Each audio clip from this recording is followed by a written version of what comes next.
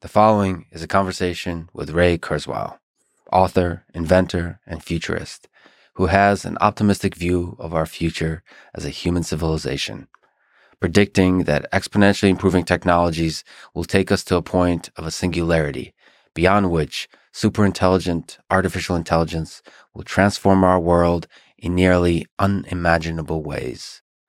18 years ago, in the book Singularity is Near, he predicted that the onset of the singularity will happen in the year 2045. He still holds to this prediction and estimate. In fact, he's working on a new book on this topic that will hopefully be out next year. This is the Lex Friedman Podcast. To support it, please check out our sponsors in the description. And now, dear friends, here's Ray Kurzweil. In your 2005 book titled The Singularity is Near, you predicted that the singularity will happen in 2045. So now, 18 years later, do you still estimate that the singularity will happen on 2045? And maybe first, what is the singularity, the technological singularity, and when will it happen? Singularity is where computers really change our view of what's important and change who we are. But we're getting close to some salient things that will change who we are. A key thing is 2029, when computers will pass the Turing test. And there's also some controversy whether the Turing test is valid. I believe it is.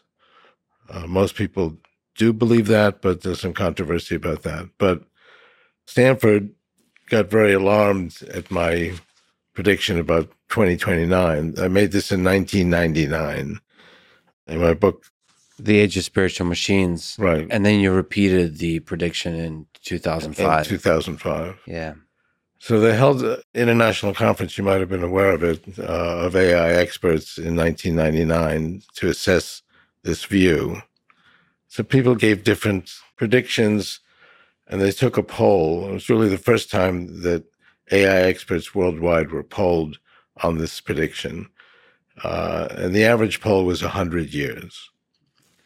20% believed it would never happen. And that was the view in 1999. 80% believed it would happen, but not within their lifetimes. There's been so many advances in AI that the poll of AI experts has come down over the years.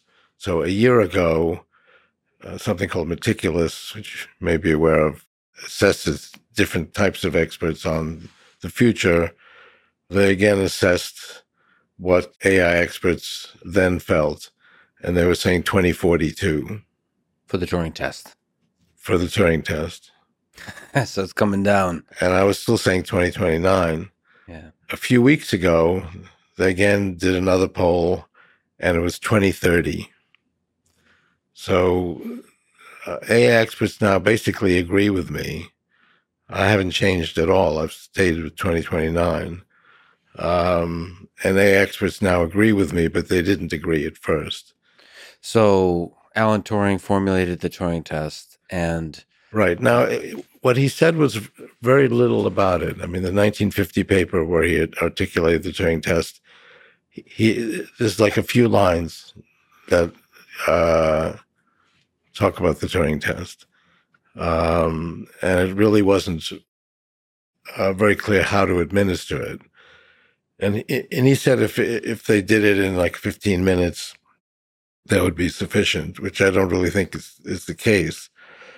These large language models now, some people are convinced by it already. I mean, you can talk to it and have a conversation with it, and you can actually talk to it for hours. So it requires a little more depth. There's some problems with large language models, which we can talk about. But some people are convinced by the Turing test. Now, if somebody passes the Turing test, what are the implications of that? Does that mean that they're sentient, that they're conscious, or not? It's not necessarily clear what the implications are. Anyway, I believe 2029, that's 6-7 years from now, we'll have something that passes the Turing test, and a valid Turing test. meaning it goes for hours, not just a few minutes. Can you speak to that a little bit? What is your formulation of the Turing test? You've proposed a very difficult version of the Turing test. So what does that look like? Basically, it's just to assess it over several hours, and also have a human judge that's fairly sophisticated on what computers can do and can't do. If you take somebody who's not that sophisticated, or even a average engineer, they may not really assess various aspects of it. So you really want the human to challenge the system. Exactly. On its ability to do things like common sense reasoning, perhaps. That's actually a key problem with large language models. They don't do these kinds of tests that would involve assessing chains of reasoning. But you can lose track of that. If you talk to them, they actually can talk to you pretty well, and you can be convinced by it. But it's somebody that would really convince you that it's a human, whatever that takes. Maybe it would take days or weeks, but it would really convince you that it's human. Large language models can appear that way. You can read conversations and they appear pretty good. There are some problems with it. It doesn't do math very well. You can ask, well, how many legs did 10 elephants have? And they'll tell you, well, okay, each elephant has 4 legs and it's 10 elephants, so it's 40 legs. And you go, okay, that's pretty good. How many legs do 11 elephants have? And they don't seem to understand the question. Do all humans understand that question? No, that's the key thing. I mean, how advanced a human do you want it to be? But we do expect a human to be able to do multi-chain reasoning, to be able to take a few facts and put them together, not perfectly. And we see that, in a lot of polls that people don't do that perfectly at all. But so it's not very well defined, but it's something where it really would convince you that it's a human. Is your intuition that large language models will not be solely the kind of system that passes the Turing test in 2029? Do we need something else? I think it will be a large language model, but they have to go beyond what they're doing now. I think we're getting there. And another key issue is if somebody actually passes the Turing test validly, I would believe they're conscious. Now, not everybody would say that. So, okay, we can pass a Turing test, but we don't really believe that it's conscious. That's a whole nother issue. But if it really passes the Turing test, I would believe that it's conscious. But I don't believe that of large language models today. If it appears to be conscious, that's as good as being conscious, at least for you, in some sense. I mean, consciousness is not something that's scientific. I mean, I believe you're conscious, but it's really just a belief, and we believe that about other humans that at least appear to be conscious. When you go outside of shared human assumption, like are animals conscious? Some people believe they're not conscious. Some people believe they are conscious.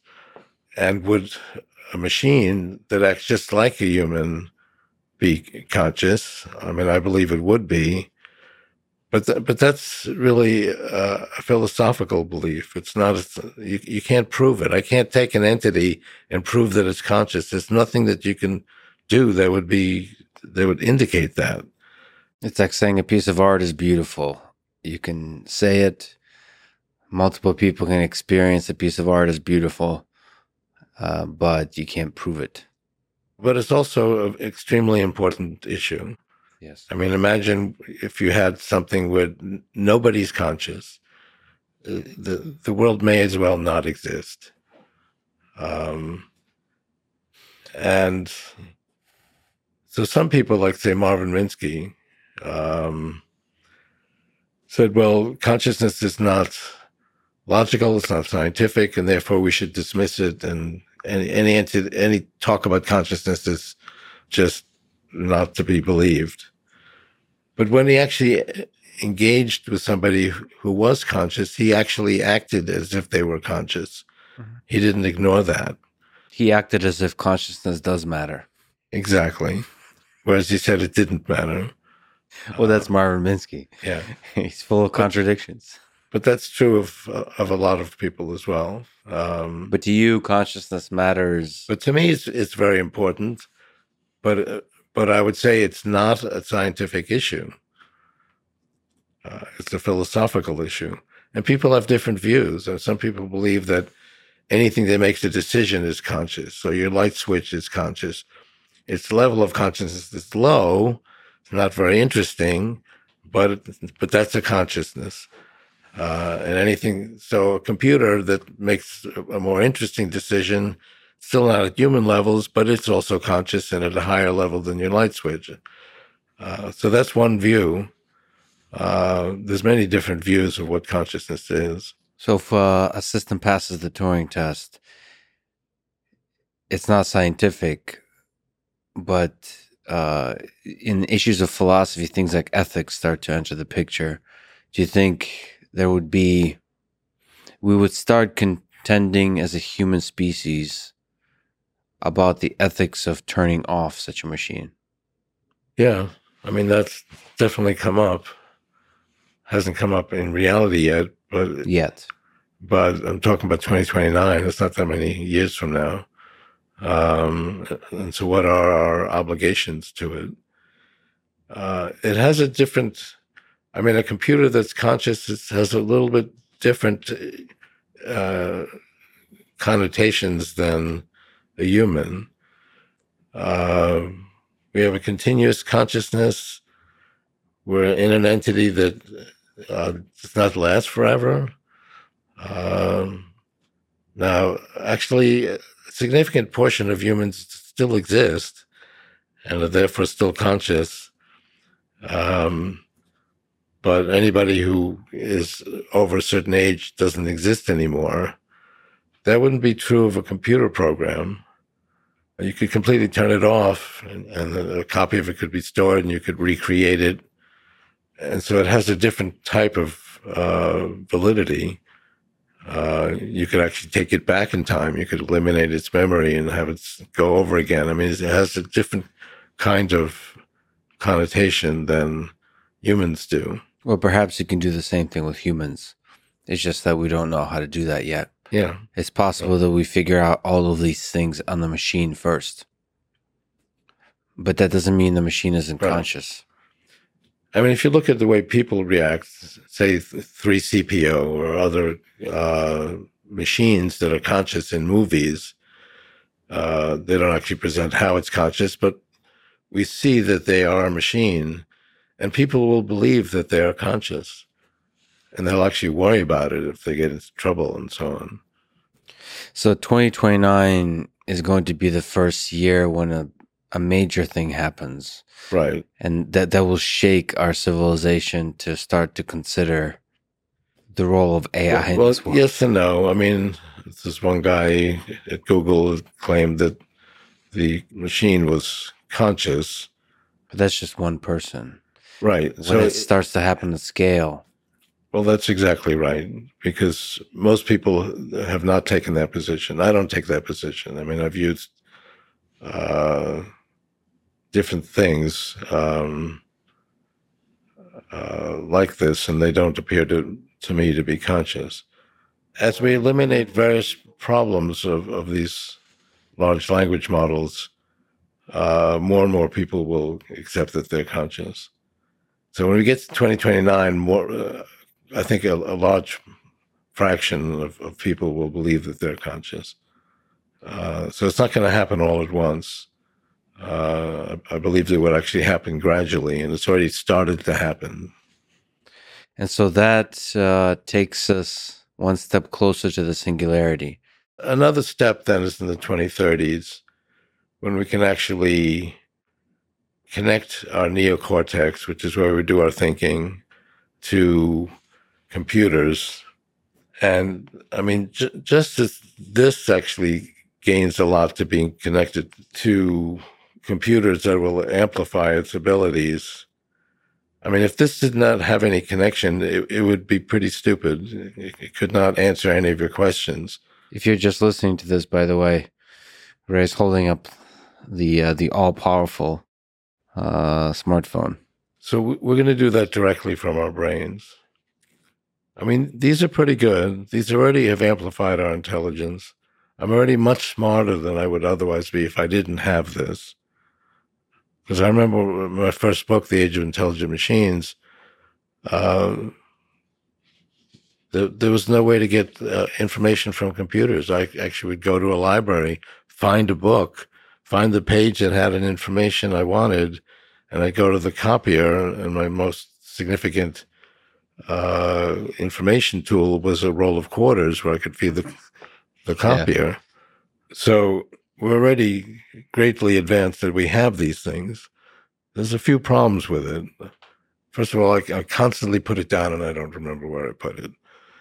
I've actually never lost it, but you have to find it and then you have to turn it on. So there's a certain amount of steps. It would actually be quite useful if someone would just listen to your conversation and say, oh, that's, so-and-so actress, and tell you what you're talking about. So going from active to passive, where it just permeates your whole life. Yeah, exactly. The way your brain does when you're awake.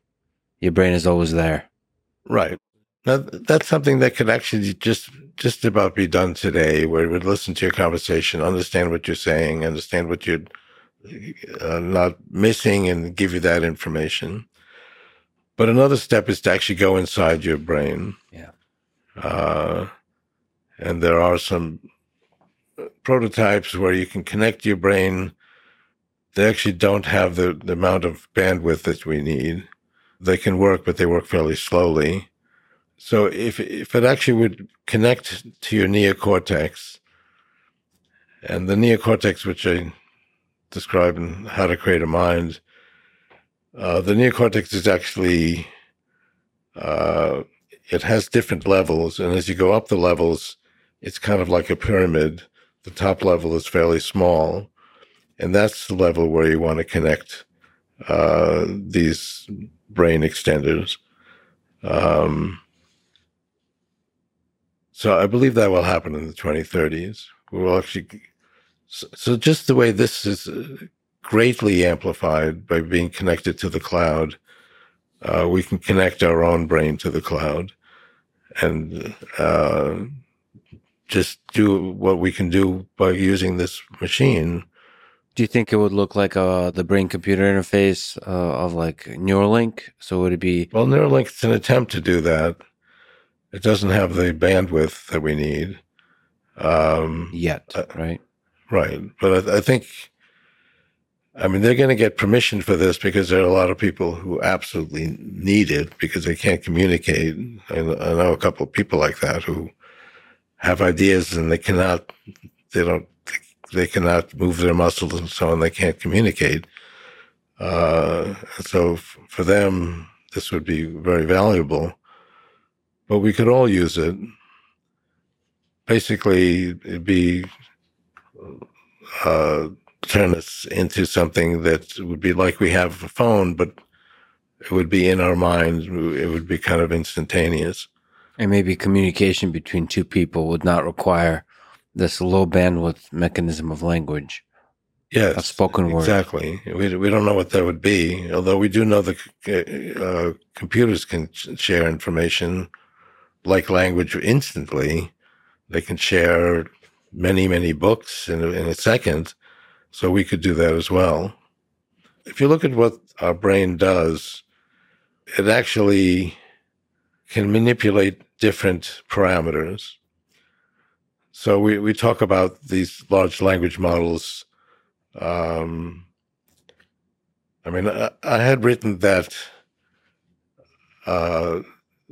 it requires a certain amount of information in order to be effective, and that we would not see AI really being effective until it got to that level. Mm-hmm. And we had large language models that were like 10 billion bytes. It didn't work very well. They finally got to 100 billion bytes, and now they work fairly well. And now we're going to a trillion bytes.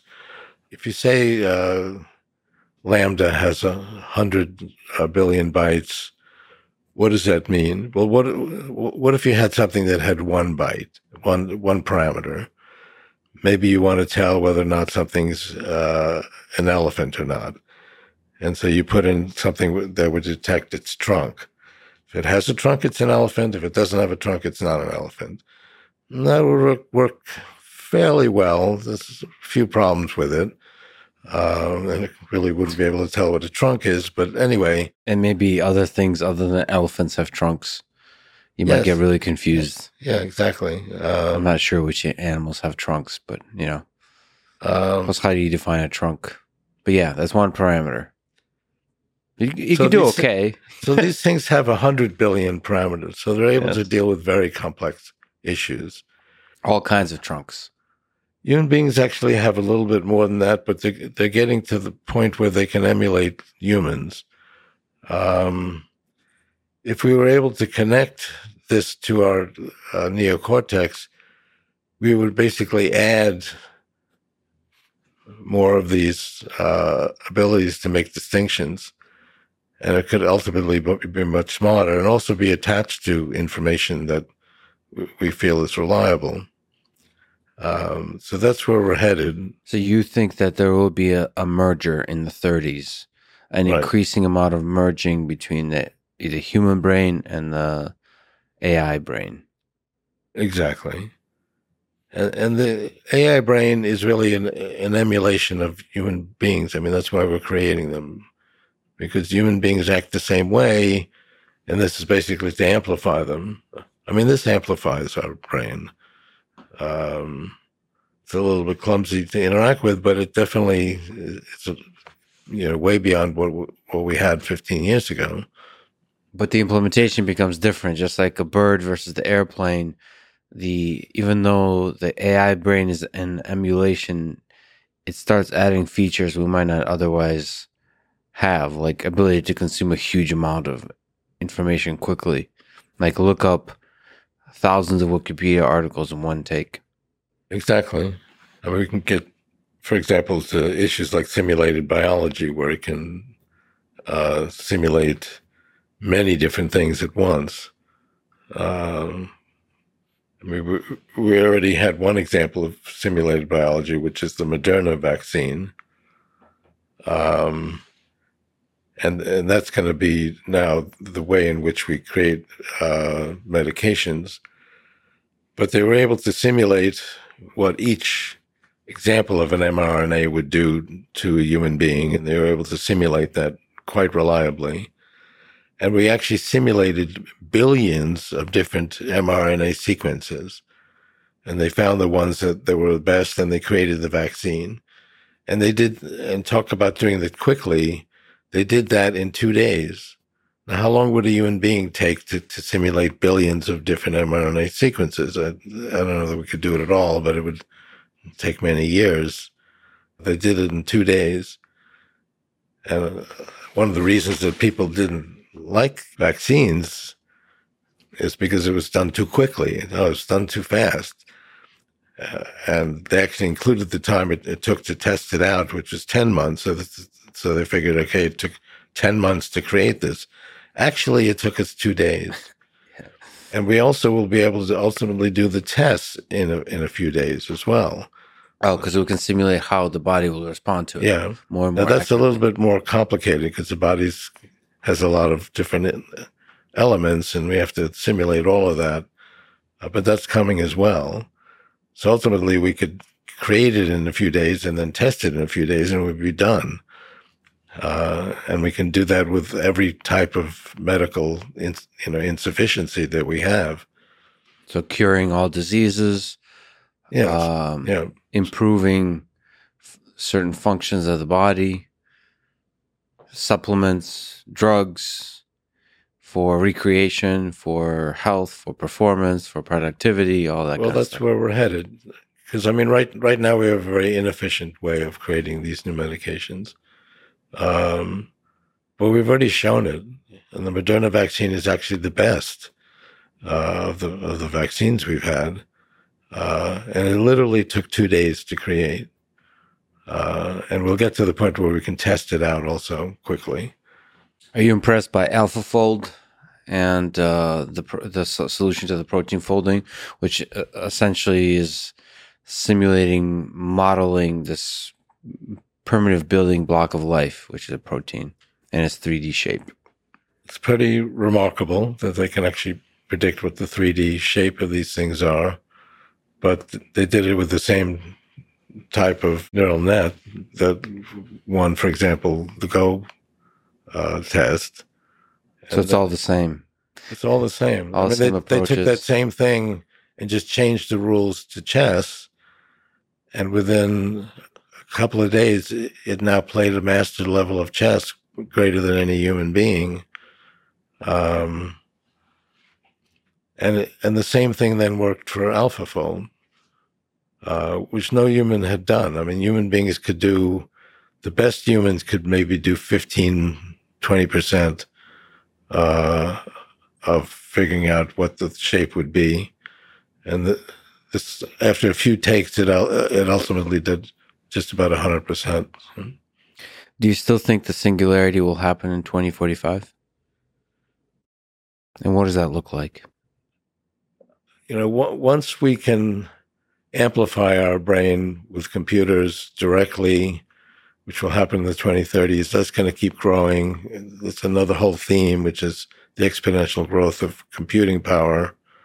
Yeah, so looking at price performance of computation from 1939 to 2021. Right, so that starts with the very first computer actually created by a German during World War II. Mm-hmm. And you might have thought that might be significant, but actually the Germans didn't think computers were significant, and they completely rejected it. And the second one is also the Zuse 2. And by the way, we're looking at a plot with the x-axis being the year from 1935 to 2025. And on the y-axis in log scale is computation per second per constant dollar. So dollar normalized to inflation. And it's growing linearly on the log scale, which means it's growing exponentially. The third one was the British computer, which the Allies did take very seriously. And it cracked the German code and enabled the British to win the Battle of Britain, which otherwise absolutely would not have happened if they hadn't cracked the code using that computer. But that's an exponential graph. So a straight line on that graph is exponential growth. And you see 80 years of exponential growth. And I would say about every 5 years, and this happened shortly before the pandemic, people saying, well, they call it Moore's Law, which is not the correct, because that's not all Intel. In fact, it started decades before Intel was even created. It wasn't with transistors formed into a grid. So it's not just transistor count or transistor size. Right. It's a bunch of different components. With relays, then went to vacuum tubes, then went to individual transistors, and then to integrated circuits. Yes. And the integrated circuits actually starts like in the middle of this graph. And it has nothing to do with Intel. Intel actually was a key part of this, but a few years ago they stopped making the fastest chips. But if you take the fastest chip of any technology in that year, you get this kind of graph. And it's definitely continuing for 80 years. So you don't think Moore's Law, broadly defined, is dead? It's been declared dead multiple times throughout this process. I don't like the term Moore's Law because it has nothing to do with Moore or with Intel. But yes, the exponential growth of computing is continuing. Yes. And has never stopped. From various sources. I mean, it went through World War II. It went through global recessions. It's just continuing. And if you continue that out, along with software gains, which is a whole nother issue, and they really multiply. Whatever you get from software gains, you multiply by the computer gains, you get faster and faster speed. This is actually the fastest computer models that have been created, and that actually expands roughly twice a year. Like every 6 months, it expands by 2. So we're looking at a plot from 2010 to 2022. On the x-axis is the publication date of the model, and the perhaps sometimes the actual paper associated with it. And on the y-axis is training compute and flops. And so basically this is looking at the increase in the, not transistors, but the computational power of neural networks. Yeah, it's the computational power that created these models, and that's doubled every 6 months. Which is even faster than transistor division. Yeah. Now, actually, since it goes faster than the amount of cost, this has actually become a greater investment to create these. But at any rate, by the time you get to 2045, we'll be able to multiply our intelligence many millions fold. And it's just very hard to imagine what that will be like. And that's the singularity where we can't even imagine. Right. That's why we call it the singularity. Because the singularity in physics, something gets sucked into its singularity and you can't tell what's going on in there because no information can get out of it. There's various problems with that, but that's the idea. It's too much beyond what we can imagine. Do you think it's possible we don't notice that what the singularity actually feels like is we just live through it with exponentially increasing cognitive capabilities, and we almost, because everything's moving so quickly, aren't really able to introspect that our life has changed. Yeah, but I mean, we will have that much greater capacity to understand things, so we should be able to look back. Looking at history, understand history. But we will need people, basically like you and me, that actually think about these things. Think about it. But we might be distracted by all the other sources of entertainment and fun, because the exponential power of intellect is growing, but also there'll be a lot of fun. The amount of ways you can have, I mean, we already have a lot of fun with computer games and so on that are really quite remarkable. What do you think about the digital world, the metaverse, virtual reality? Will that have a component in this, or will most of our advancement be in physical reality? Well, that's a little bit like Second Life, although the Second Life actually didn't work very well because it couldn't actually handle too many people. And I don't think the metaverse has come to being. I think there will be something like that. It won't necessarily be from that one company. I mean, there's going to be competitors. But yes, we're going to live increasingly online. And particularly if our brains are online, I mean, how could we not be online? Do you think it's possible that, given this merger with AI, most of our meaningful interactions will be in this virtual world? Most of our life, we fall in love, we make friends, we come up with ideas, we do collaborations, we have fun. I actually know somebody who's marrying somebody that they never met. Yeah. I think they just met her briefly before the wedding, but she actually fell in love with this other person, never having met them. And I think I think the love is real. So that's a beautiful story. But do you think that story is one that might be experienced as opposed to by hundreds of thousands of people, but instead by hundreds of millions of people? I mean, it really gives you appreciation for these virtual ways of communicating. And if anybody can do it, then it's really not such a freak story. So I think more and more people will do that. But that's turning our back on our entire history of evolution. Or the old days, we used to fall in love by holding hands and sitting by the fire, that kind of stuff. Here, I actually have 5 patents on where you can hold hands, even if you're separated. Great. So the touch, the sense, it's all just senses. It's all just Yeah, I can be mean, touch replicated. it's not just that you're touching someone or not. There's a whole way of doing it, and it's very subtle, but ultimately we can emulate all of that. Are you excited by that future? Do you worry about that future? I have certain worries about the future, but not Not that. virtual touch. Well, I agree with you. You described 6 stages in the evolution of information processing in the universe, as you started to describe. Can you maybe talk through some of those stages, from the physics and chemistry to DNA and brains, and then to the very end, to the very beautiful end of this process? Well, it actually gets more rapid. So physics and chemistry, that's how we started. So And from the very beginning of the universe, we had lots of electrons and various things traveling around. And that took actually many billions of years.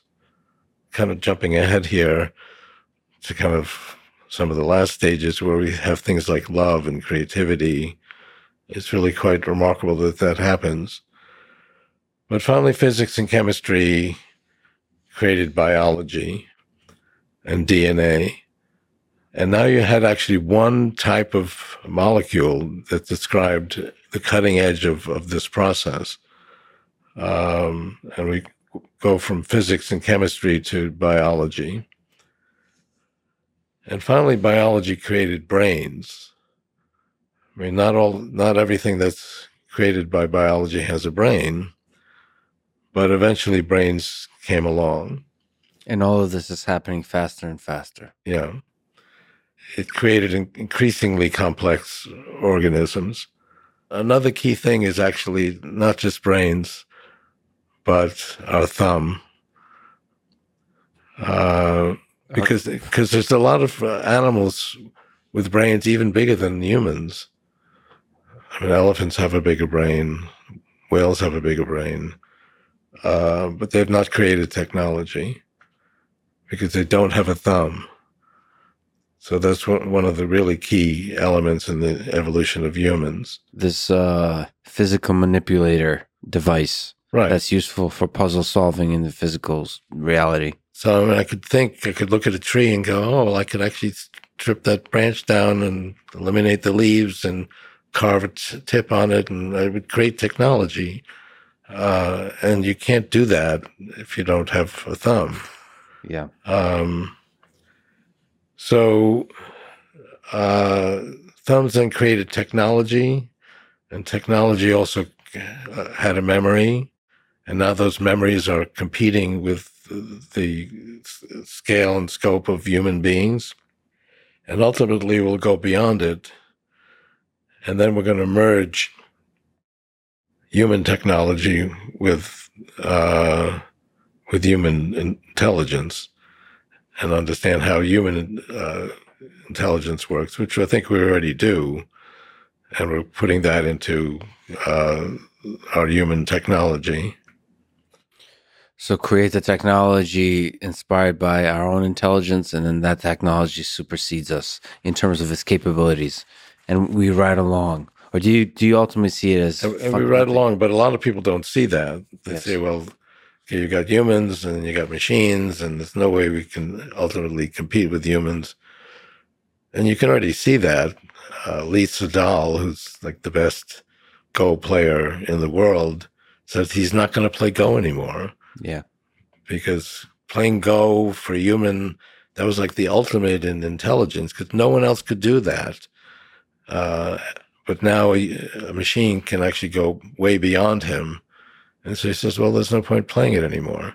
That may be more true for games than it is for life.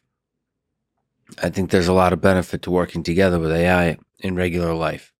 So if you were to put a probability on it, is it more likely that we merge with AI or AI replaces us? A lot of people just think computers come along, they compete with them, we can't really compete, and that's the end of it. As opposed to them increasing our abilities. And if you look at most technology, it increases our abilities. Um, I mean, look at the history of work. Look at what people did 100 years ago. Does any of that exist anymore? People, I mean, if you were to predict that all of these jobs would go away and would be done by machines, people would say, well, there's going to be, no one's going to have jobs, and it's going to be massive unemployment. But I show in this book that's coming out, the amount of people that are working, even as a percentage of the population, has gone way up. We're looking at the x-axis year from 1774 to 2024, and on the y-axis, personal income per capita in constant dollars, and it's growing super linearly. I mean, it's 2021 constant dollars, and it's gone way up. That's not what you would predict, given that we would predict that all these jobs would go away. Yeah. But the reason it's gone up is because we've basically enhanced our own capabilities by using these machines, as opposed to them just competing with us. That's a key way in which we're going to be able to become far smarter than we are now, by increasing the number of different parameters we can consider in making a decision. I am very fortunate to be able to get a glimpse preview of your upcoming book, Singularity is Nearer. And one of the themes, outside of just discussing the increasing exponential growth of technology, one of the themes is that things are getting better in all aspects of life. And you talk just about this. So one of the things you're saying is with jobs. So let me just ask about that. There is a big concern that automation, especially powerful AI, will get rid of jobs. People will lose jobs. And as you were saying, the sense is throughout history of the 20th century, automation did not do that ultimately. And so the question is, will this time be different? Right. That is the question. Will this time be different? And it really has to do with how quickly we can merge with this type of intelligence. Whether Lambda or GPT-3 is out there, and maybe it's overcome some of its, key problems, and we really have an enhanced human intelligence, that might be a negative scenario. But I mean, that's why we create technologies, to enhance ourselves. And I believe we will be enhanced. We're not just going to sit here with 300 million modules in our neocortex. We're going to be able to go beyond that. Because that's useful, but we can multiply that by 10, 100, 1,000, a million. And you might think, well, what's the point of doing that? It's like asking somebody that's never heard music, well, what's the value of music? I mean, you can't appreciate it until you've created it. There's some worry that there will be a wealth disparity, class or wealth disparity. Only the rich people will be, basically, the rich people will first have access to this kind of thing. And then because of this kind of thing, because the ability to merge, will get richer exponentially faster. And I say that's just like cell phones. I mean, there's like 4 billion cell phones in the world today.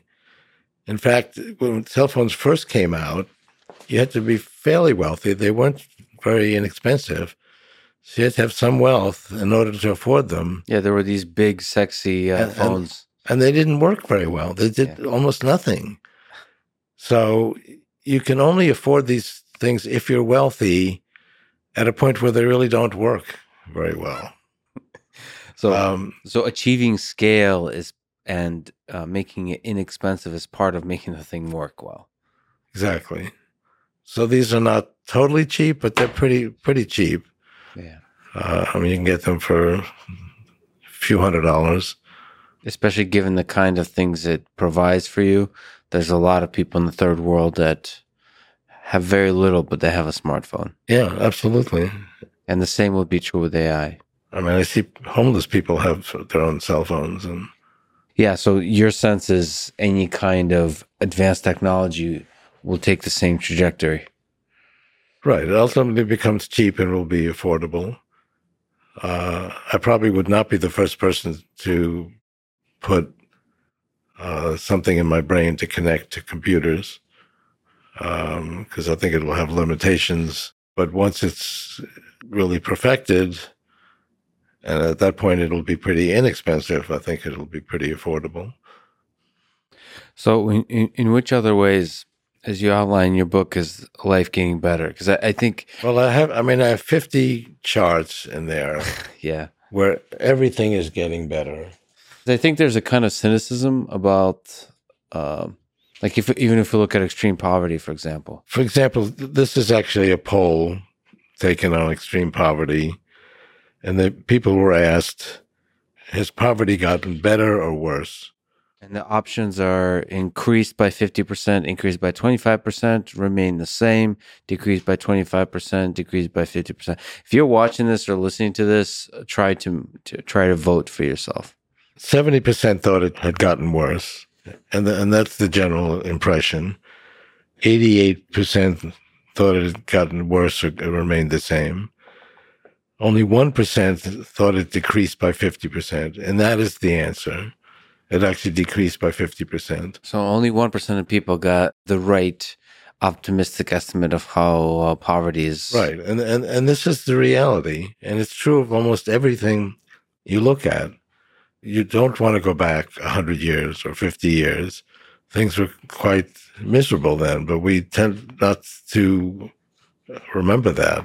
So literacy rate increasing over the past few centuries across all the different nations, nearly to 100% across many of the nations in the world. It's gone way up. Average years of education have gone way up.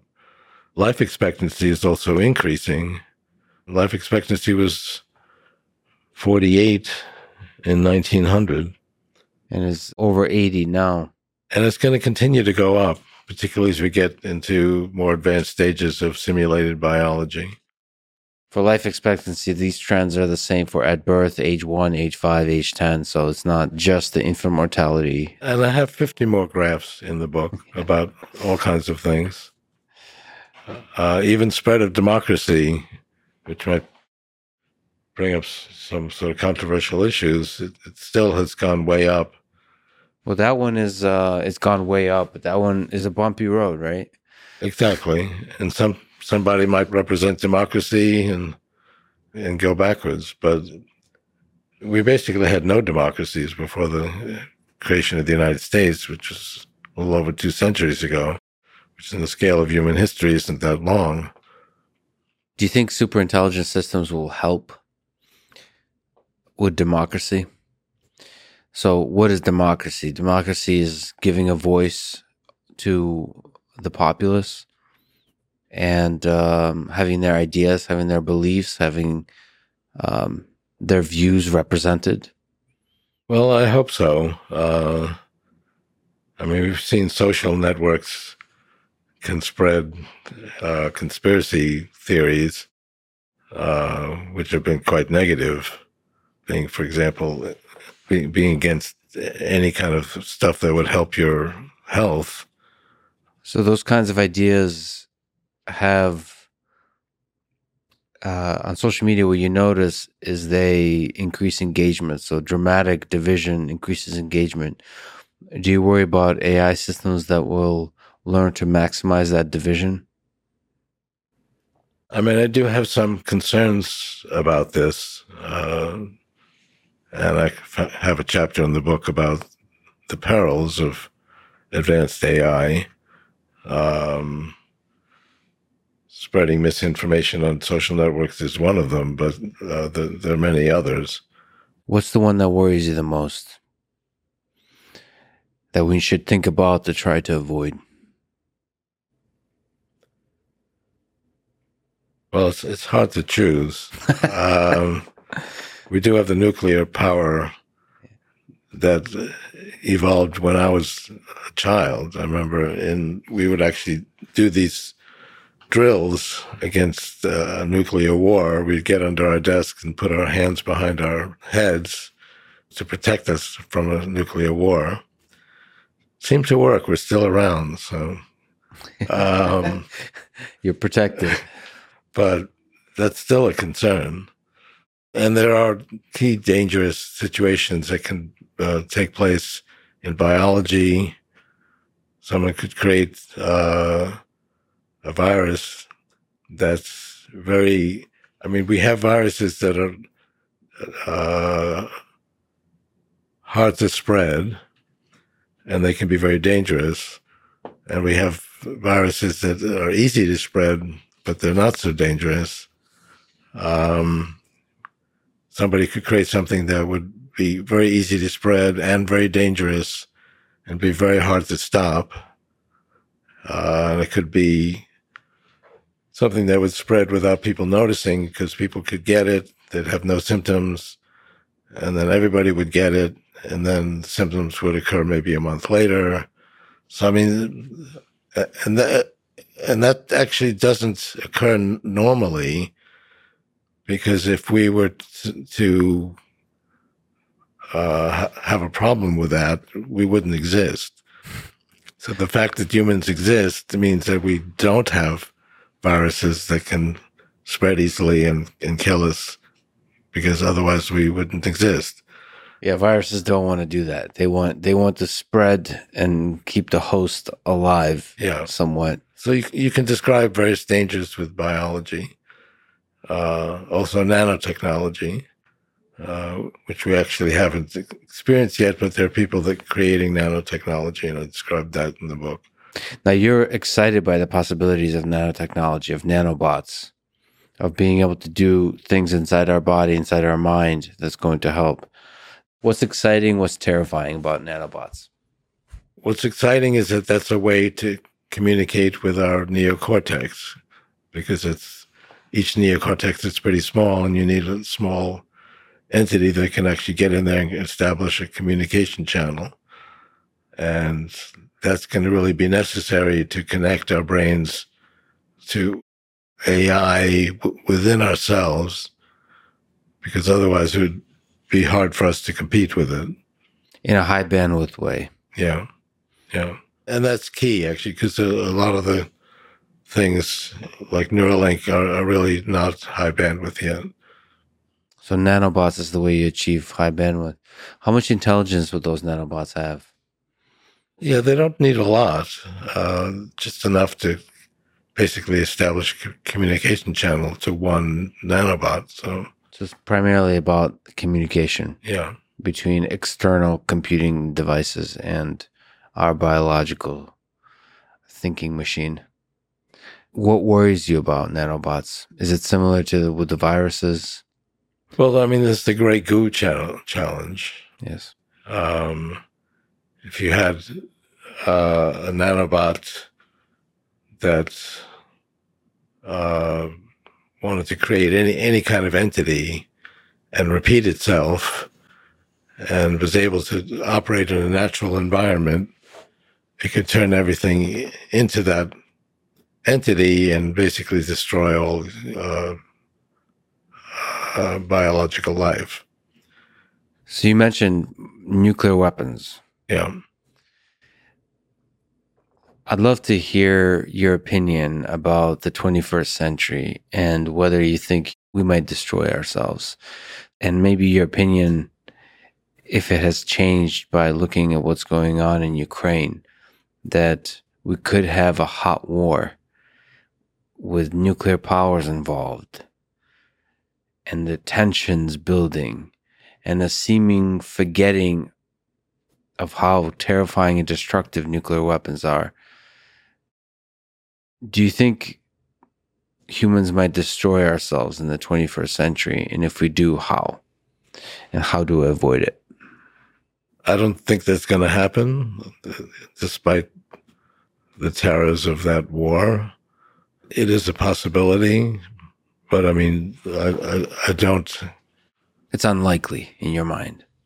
Yeah. Even with the tensions we've had with this one nuclear power plant that's been taken over, Um, it's very tense, but I don't actually see a lot of people worrying that that's going to happen. I think we'll avoid that. We had 2 nuclear bombs go off in 45. So now we're 77 years later. Yeah, we're doing pretty good. We've never had another one go off through anger. But people forget. People forget the lessons of history. Well, yeah. So, I mean, I am worried about it. I mean, that is definitely a challenge.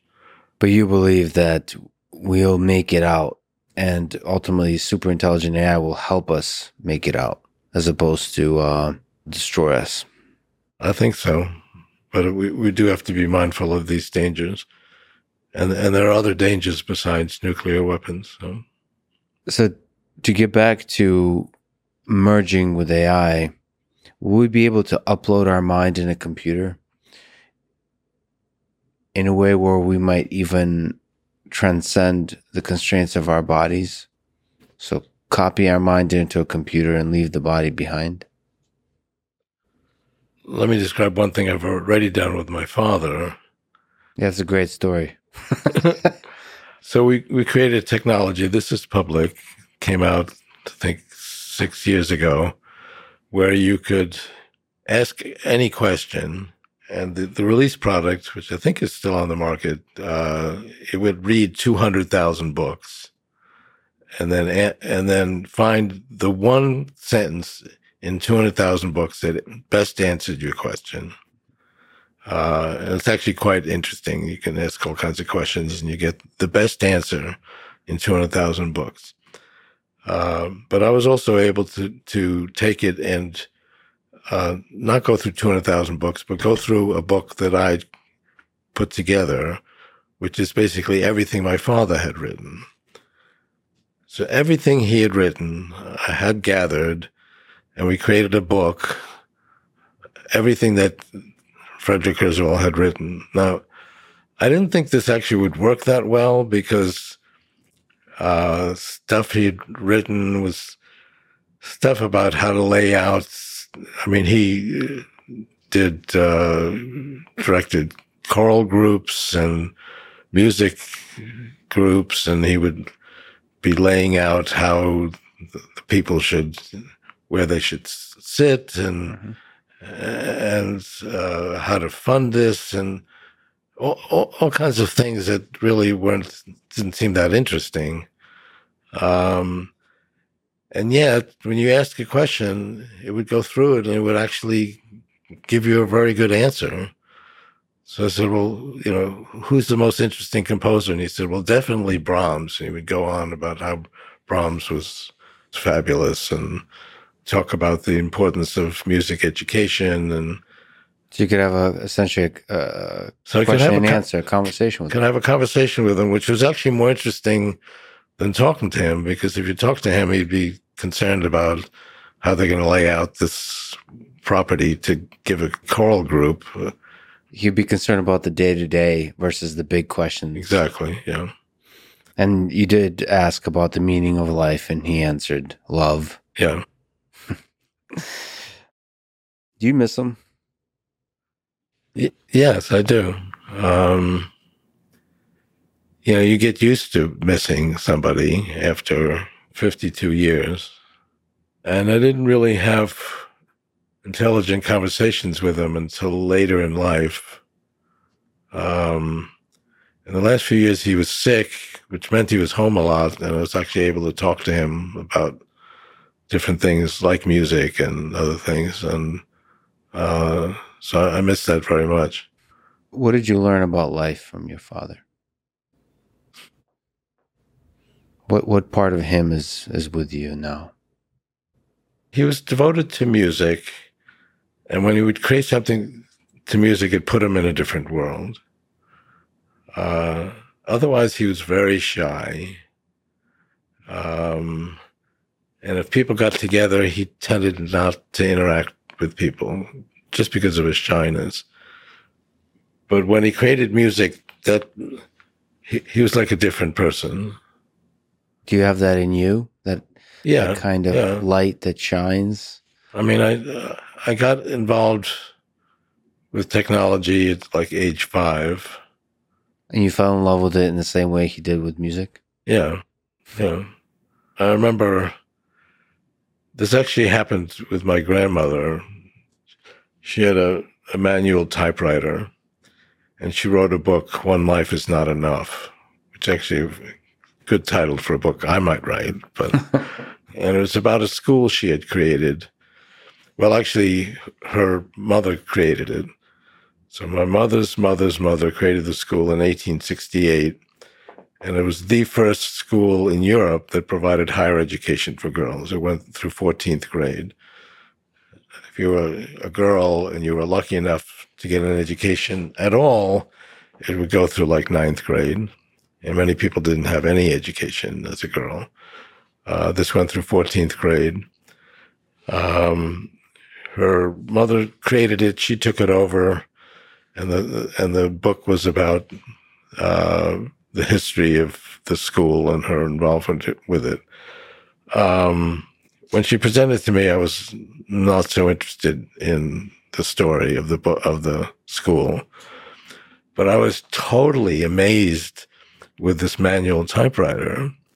I mean, here was something you could put a blank piece of paper into, and you could turn it into something that looked like it came from a book. And you could actually type on it, and it looked like it came from a book. It was just amazing to me. And I could see actually how it worked. And I was also interested in magic. But in magic, if somebody actually knows how it works, the magic goes away. The magic doesn't stay there if you actually understand how it works. But he was technology. I didn't have that word when I was 5 or 6. And the magic was still there for you? The magic was still there, even if you knew how it worked. Yeah. So I became totally interested in this, and then went around, collected little pieces of mechanical objects, from bicycles, from broken radios. I would go through the neighborhood. This was an era where you would allow 5 or 6-year-olds to like roam through the neighborhood and do this. We don't do that anymore. Yeah. But I didn't know how to put them together. I said, if I could just figure out how to put these things together, I could solve any problem. And I actually remember talking to these very old girls, I think they were 10, and telling them, if I could just figure this out, we could fly, we could do anything. And they said, well, you have quite an imagination. And then when I was in 3rd grade, so it was like 8, created like a virtual reality theater where people could come on stage and they could move their arms, and all of it was controlled through one control box. It was all done with mechanical technology. And it was a big hit in my 3rd grade class. And then I went on to do things in junior high school science fairs and high school science fairs where I won the Westinghouse Science Talent Search. So, I mean, I became committed to technology when I was 5 or 6 years old. You've talked about how you use lucid dreaming to think, to come up with ideas as a source of creativity. Could you maybe talk through that? Maybe the process of you've invented a lot of things. You've came up and thought through some very interesting ideas. What advice would you give, or can you speak to the process of thinking, of how to think creatively? Well, I mean, sometimes I will think through in a dream and try to interpret that. But I think the key issue that I would tell younger people is to put yourself in the position that what you're trying to create already exists. And then you're explaining like how it works. Exactly. That's really interesting. You paint a world that you would like to exist, you think it exists, and reverse engineer that. And then you actually imagine you're giving a speech about how you created this. Well, you'd have to then work backwards as to how you would create it in order to make it work. That's brilliant. And that requires Some imagination too, some first principles thinking. You have to visualize that world. That's really interesting. And generally, when I talk about things we're trying to invent, I would use the present tense as if it already exists. Not just to give myself that confidence, but everybody else who's working on it. We just have to kind of do all the steps in order to make it actual. How much of a good idea is about timing? How much is it about your genius versus that its time has come? Timing's very important. I mean, that's really why I got into futurism. I wasn't inherently a futurist. That was not really my goal. That's really to figure out when things are feasible. We see that now with large-scale models. The very large-scale models like GPT-3, it started 2 years ago. 4 years ago, it wasn't feasible. In fact, they did create GPT-2, which didn't work. So it required a certain amount of timing having to do with this exponential growth of computing power. So futurism, in some sense, is a study of timing, trying to understand how the world will evolve. Yeah. And when will the capacity for certain ideas and that's become emerge. A thing in itself, then, to try to time things in the future. But really, its original purpose was to time my products. I mean, I did OCR in the 1970s because OCR doesn't require a lot of computation. Optical character recognition. Yeah, so we were able to do that in the 70s. And I waited till the 80s to address speech recognition, since that requires more computation. So you were thinking through timing when you're developing those things. Yeah. Has its time come? Yeah. And that's how you've developed that brain power to start to think in a futurist sense. How will the world look like in 2045 and work backwards? Yeah. And how it gets there. But that has become a thing in itself, because looking at what things will be like in the future reflects such dramatic changes in how humans will live. That was worth communicating also. So you developed that muscle of predicting the future and then apply it broadly and start to discuss how it changes the world of technology, how it changes the world of human life on Earth. In Danielle, one of your books, you write about someone who has the courage to question assumptions that limit human imagination to solve problems. And you also give advice on how each of us can have this kind of courage. Well, it's good that you picked that quote, because I think that does symbolize what Danielle is about. Courage. So how can each of us have that courage to question assumptions? I mean, we see that when people can go beyond the current realm and create something that's new. I mean, take Uber, for example. Before that existed, you never thought that would be feasible. And it did require changes in the way people work. Is there practical advices you give in the book about what each of us can do to be a Danielle? Well, she looks at the situation and tries to imagine how she can overcome various obstacles, and then she goes for it. And she's a very good communicator, so she can communicate these ideas to other people. And there's practical advice of learning to program and recording your life and things of this nature. Become a physicist. So you list a bunch of different suggestions of how to throw yourself into this world. Yeah. I mean, it's kind of a idea how young people can actually change the world by learning all of these different skills. And at the core of that is the belief that you can change the world. That your mind, Yes, your body yes. can change the world. Yeah, that's right. And not letting anyone else tell you otherwise. That's very good. Exactly. When we upload the story you told about your dad and having a conversation with him, we're talking about uploading your mind to the computer. Do you think we'll have a future with something you call afterlife? We'll have avatars that mimic increasingly better and better our behavior, our appearance, all that kind of stuff. Even those are perhaps no longer with us. Yes, I mean we need some information about them. I mean, I think about my father. I have what he wrote. Now, he didn't have a word processor, so he didn't actually write that much. And our memories of him aren't perfect.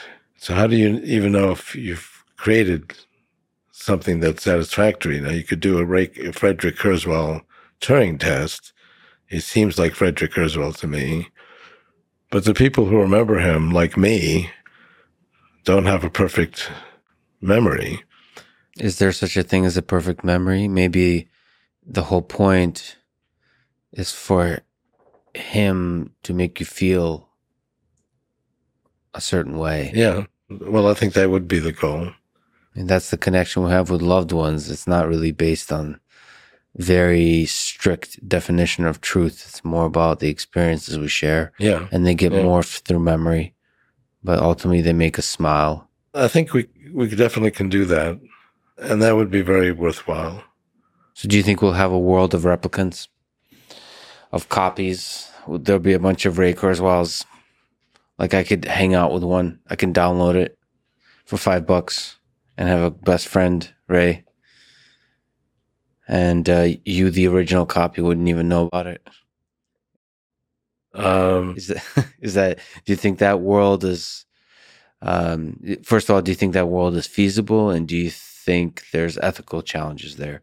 Like, how would you feel about me hanging out with Ray Kurzweil and you not knowing about it?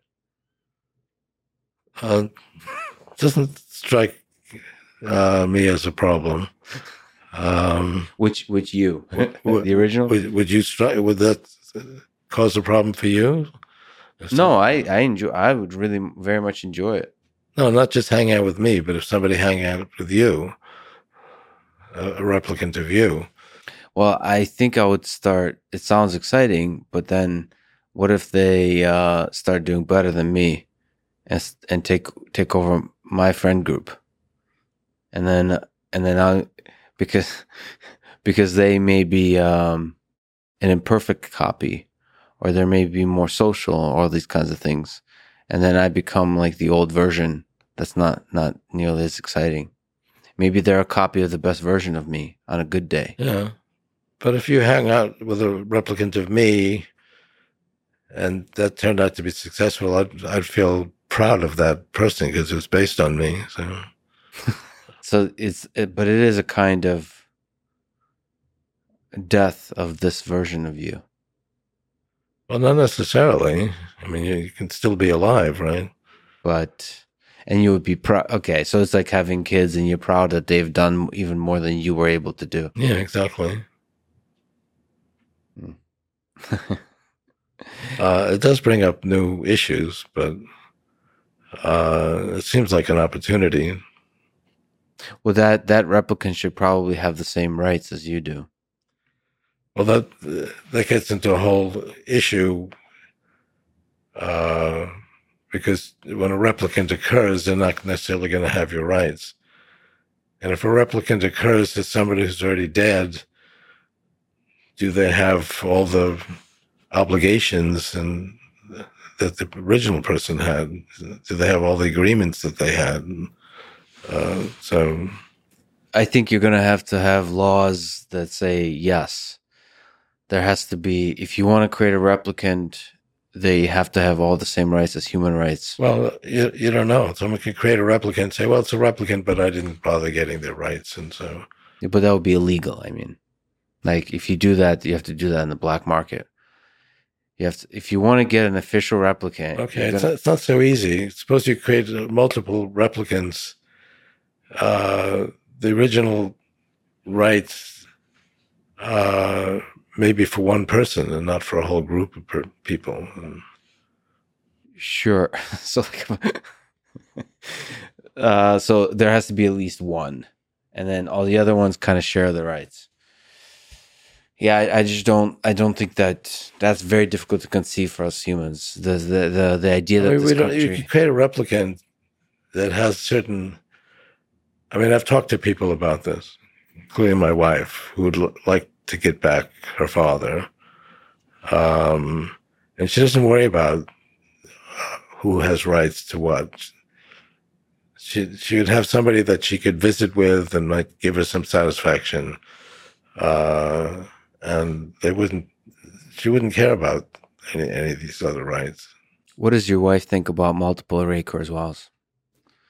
Have you had that discussion? I haven't addressed that with her.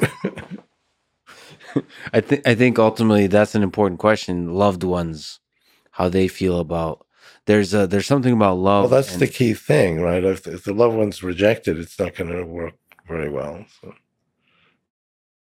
So the loved ones really are the key determinant whether or not this works or not. But there's also ethical rules. We have to contend with the idea, and we have to contend with that idea with AI. But what's going to motivate it is, I mean, I talk to people who really miss people who are gone, and they would love to get something back, even if it isn't perfect. And that's what's going to motivate this.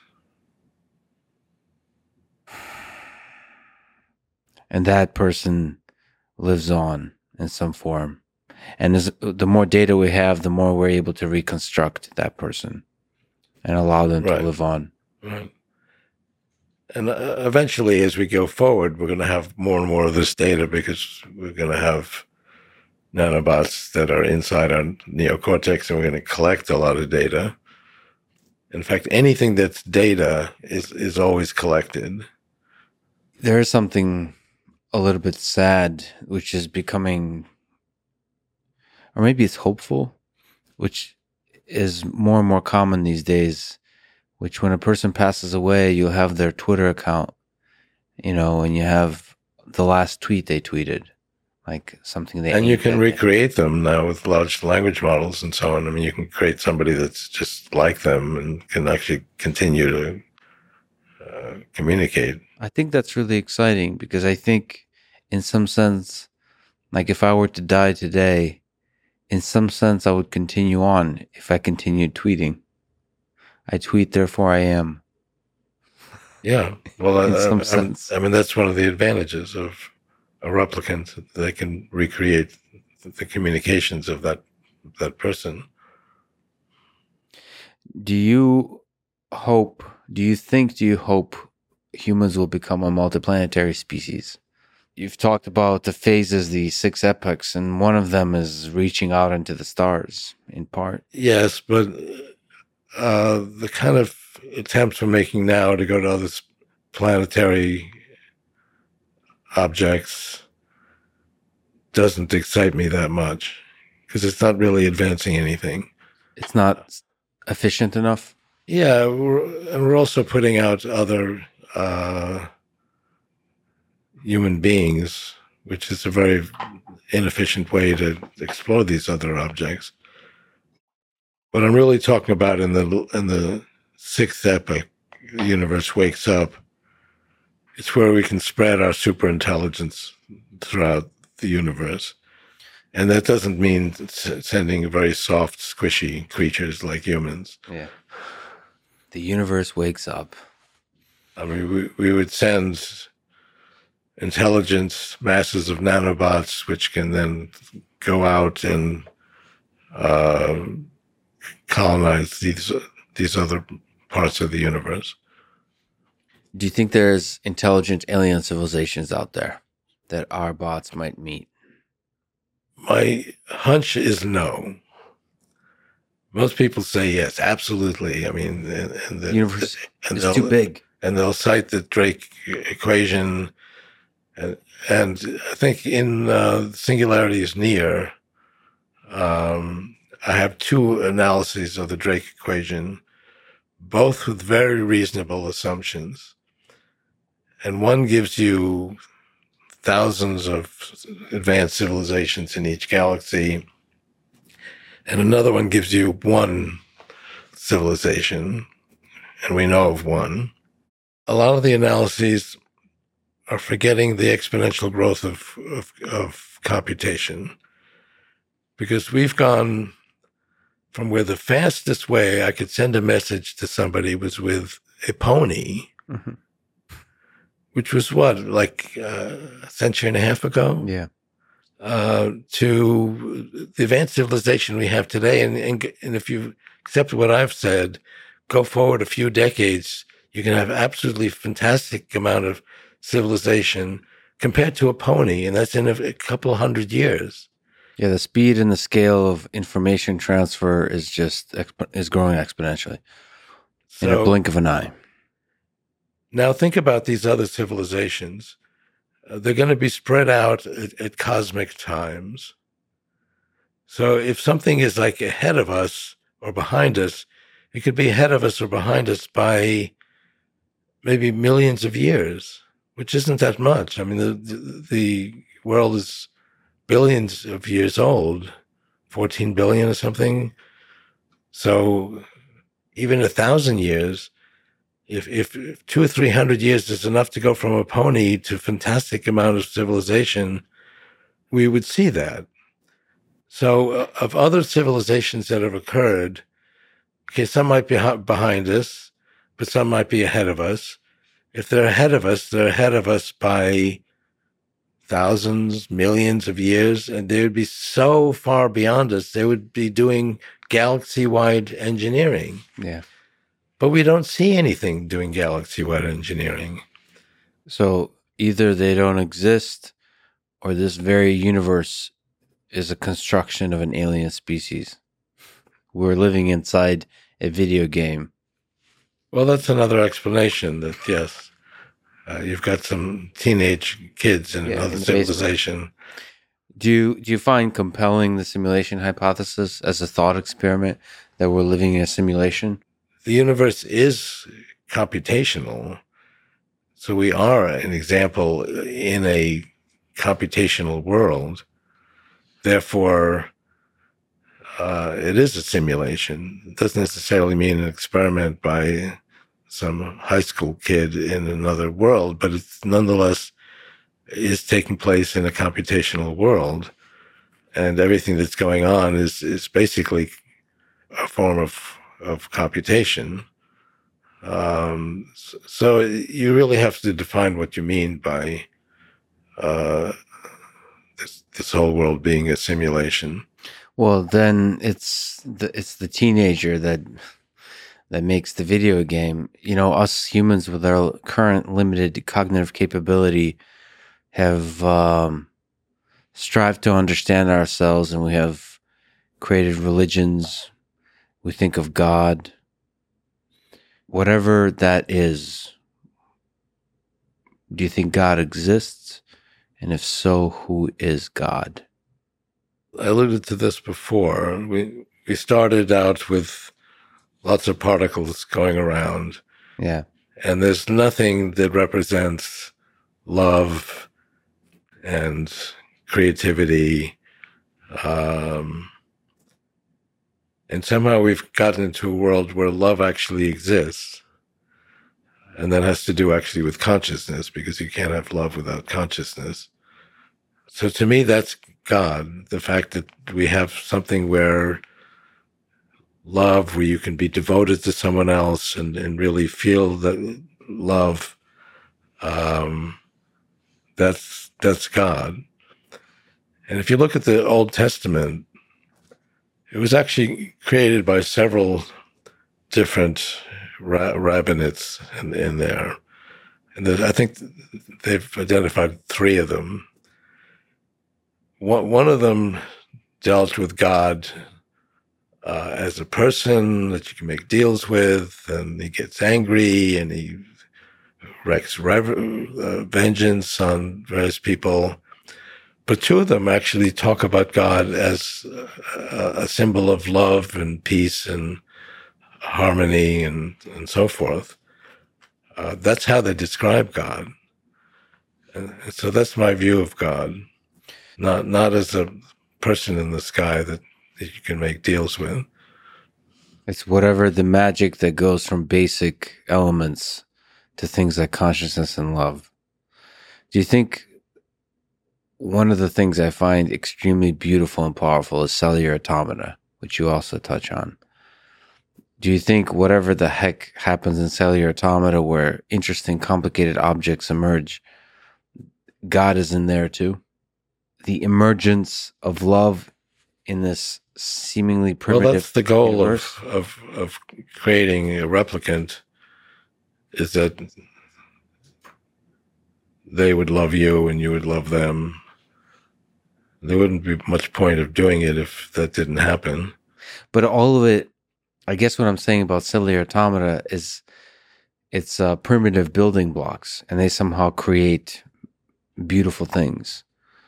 Is there some deep truth to that about how our universe works? Is the emergence from simple rules, beautiful complex objects can emerge? Is that the thing that made us? Yeah. Well, as we went through all the 6 phases of reality. That's a good way to look at it. It does make some point to the whole value of having a universe. Do you think about your own mortality? Are you afraid of it? Yes, but I keep going back to my idea of being able to expand human life quickly enough in advance of our getting there. Longevity, escape velocity, which we're not quite at yet, but I think we're actually pretty close, particularly with, for example, doing simulated biology. I think we can probably get there within, say, by the end of this decade, and that's my goal. Do you hope to achieve the longevity, escape velocity? Do you hope to achieve immortality? Well, immortality is hard to say. I can't really come on your program saying, I've done it. I've achieved immortality. Right. Because it's never forever. A long time of living well. But we'd like to actually advance human life expectancy, advance my life expectancy more than a year every year. And I think we can get there by the end of this decade. How do you think we do it? So there's practical things in Transcend, the 9 Steps to Living Well Forever, your book. You describe just that. There's practical things like health, exercise, all those things. And yeah, I mean, we live in a body that doesn't last forever. There's no reason why it can't, though. And we're discovering things, I think, that will extend it. But you do have to deal with, I mean, I've got various issues. Went to Mexico 40 years ago, developed salmonella. That created pancreatitis, which gave me a strange form of diabetes. It's not type 1 diabetes, because that's an autoimmune disorder that destroys your pancreas. I don't have that. But it's also not type 2 diabetes, because type 2 diabetes is your pancreas works fine, but your cells don't absorb the insulin well. I don't have that either.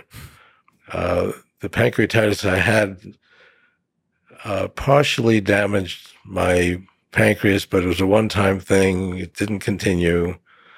And I've learned now how to control it.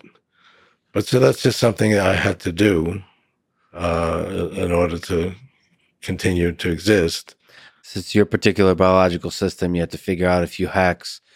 And the idea is that science would be able to do that much better, actually. Yeah. So, I mean, I do spend a lot of time just tinkering with my own body to keep it going. So I do think I'll last till the end of this decade, and I think we'll achieve longevity, escape velocity.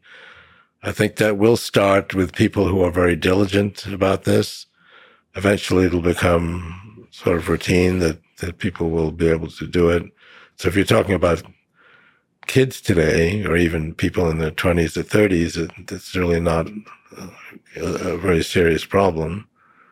I have had some discussions with relatives who are like almost 100 and saying, well, we're working on it as quickly as possible, but I don't know if that's going to work. Is there a case, this is a difficult question, but is there a case to be made against living forever? That a finite life, that mortality is a feature, not a bug.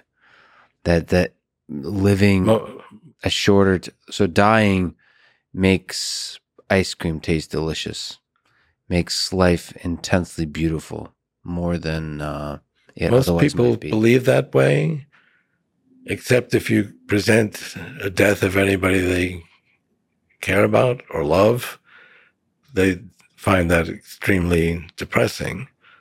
And I know people who feel that way 20, 30, 40 years later, they still want them back. So, I mean, death is not something to celebrate, but we've lived in a world where people just accept this. Well, life is short. You see it all the time on TV. Oh, life's short. You have to take advantage of it. And nobody accepts the fact that you could actually go beyond normal lifetimes. But anytime we talk about death or a death of a person, even one death is a terrible tragedy. If you have somebody that lives to 100 years old, we still love them in return. And there's no limitation to that. In fact, these kinds of trends are going to provide greater and greater opportunity for everybody, even if we have more people. So let me ask about an alien species or a superintelligent AI 500 years from now that will look back and remember Ray Kurzweil version 0, the before the replicants spread. How do you hope they remember you? In a Hitchhiker's Guide to the Galaxy summary of Ray Kurzweil, what do you hope your legacy is? Well, I mean, I do hope to be around, so that's some version of you, yes. So, do you think you'll be the same person around? I mean, am I the same person I was when I was That's true. 20 or 10? Or? You would be the same person in that same way, but yes, we're different. We're different. All you have of that person is your memories, which are probably distorted in some way. Maybe you just remember the good parts, depending on your psyche. You might focus on the bad parts, might focus on the good parts. Right. But, I mean, I'd still have a relationship to the way I was when I was younger. How will you and the other superintelligent AIs remember you of today from 500 years ago? What do you hope to be remembered by, this version of you, before the singularity? Well, I think it's expressed well in my books, trying to create some new realities that people will accept. I mean, that's something that gives me great pleasure and greater insight into what makes humans valuable. I'm not the only person who's tempted to comment on that, but and optimism that permeates your work. Mm-hmm. Optimism about the future. Because ultimately, that optimism paves the way for building a better future. Yeah, no, I agree with that. So you asked your dad about the meaning of life, and he said love. Let me ask you the same question. What's the meaning of life? Why are we here? This beautiful journey that we're on in phase 4, reaching for phase 5 of this evolution and information processing. Why? Well, I think I'd give the same answer as my father. Because if there were no love and we didn't care about anybody, there'd be no point existing. Love is the meaning of life. The AI version of your dad had a good point. Well, I think that's a beautiful way to end it. Ray, thank you for your work. Thank you for being who you are. Thank you for dreaming about a beautiful future and creating it along the way. And thank you so much for spending your really valuable time with me today. This was awesome. Well, it was my pleasure. And you have some great insights, both into me and into humanity as well. So I appreciate that. Thanks for listening to this conversation with Ray Kurzweil. To support this podcast, please check out our sponsors in the description. And now, let me leave you with some words from Isaac Asimov. It is change, continuous change, inevitable change, that is the dominant factor in society today. No sensible decision can be made any longer without taking into account not only the world as it is, but the world as it will be. This, in turn, means that our statesmen, our businessmen, our everyman must take on a science-fictional way of thinking.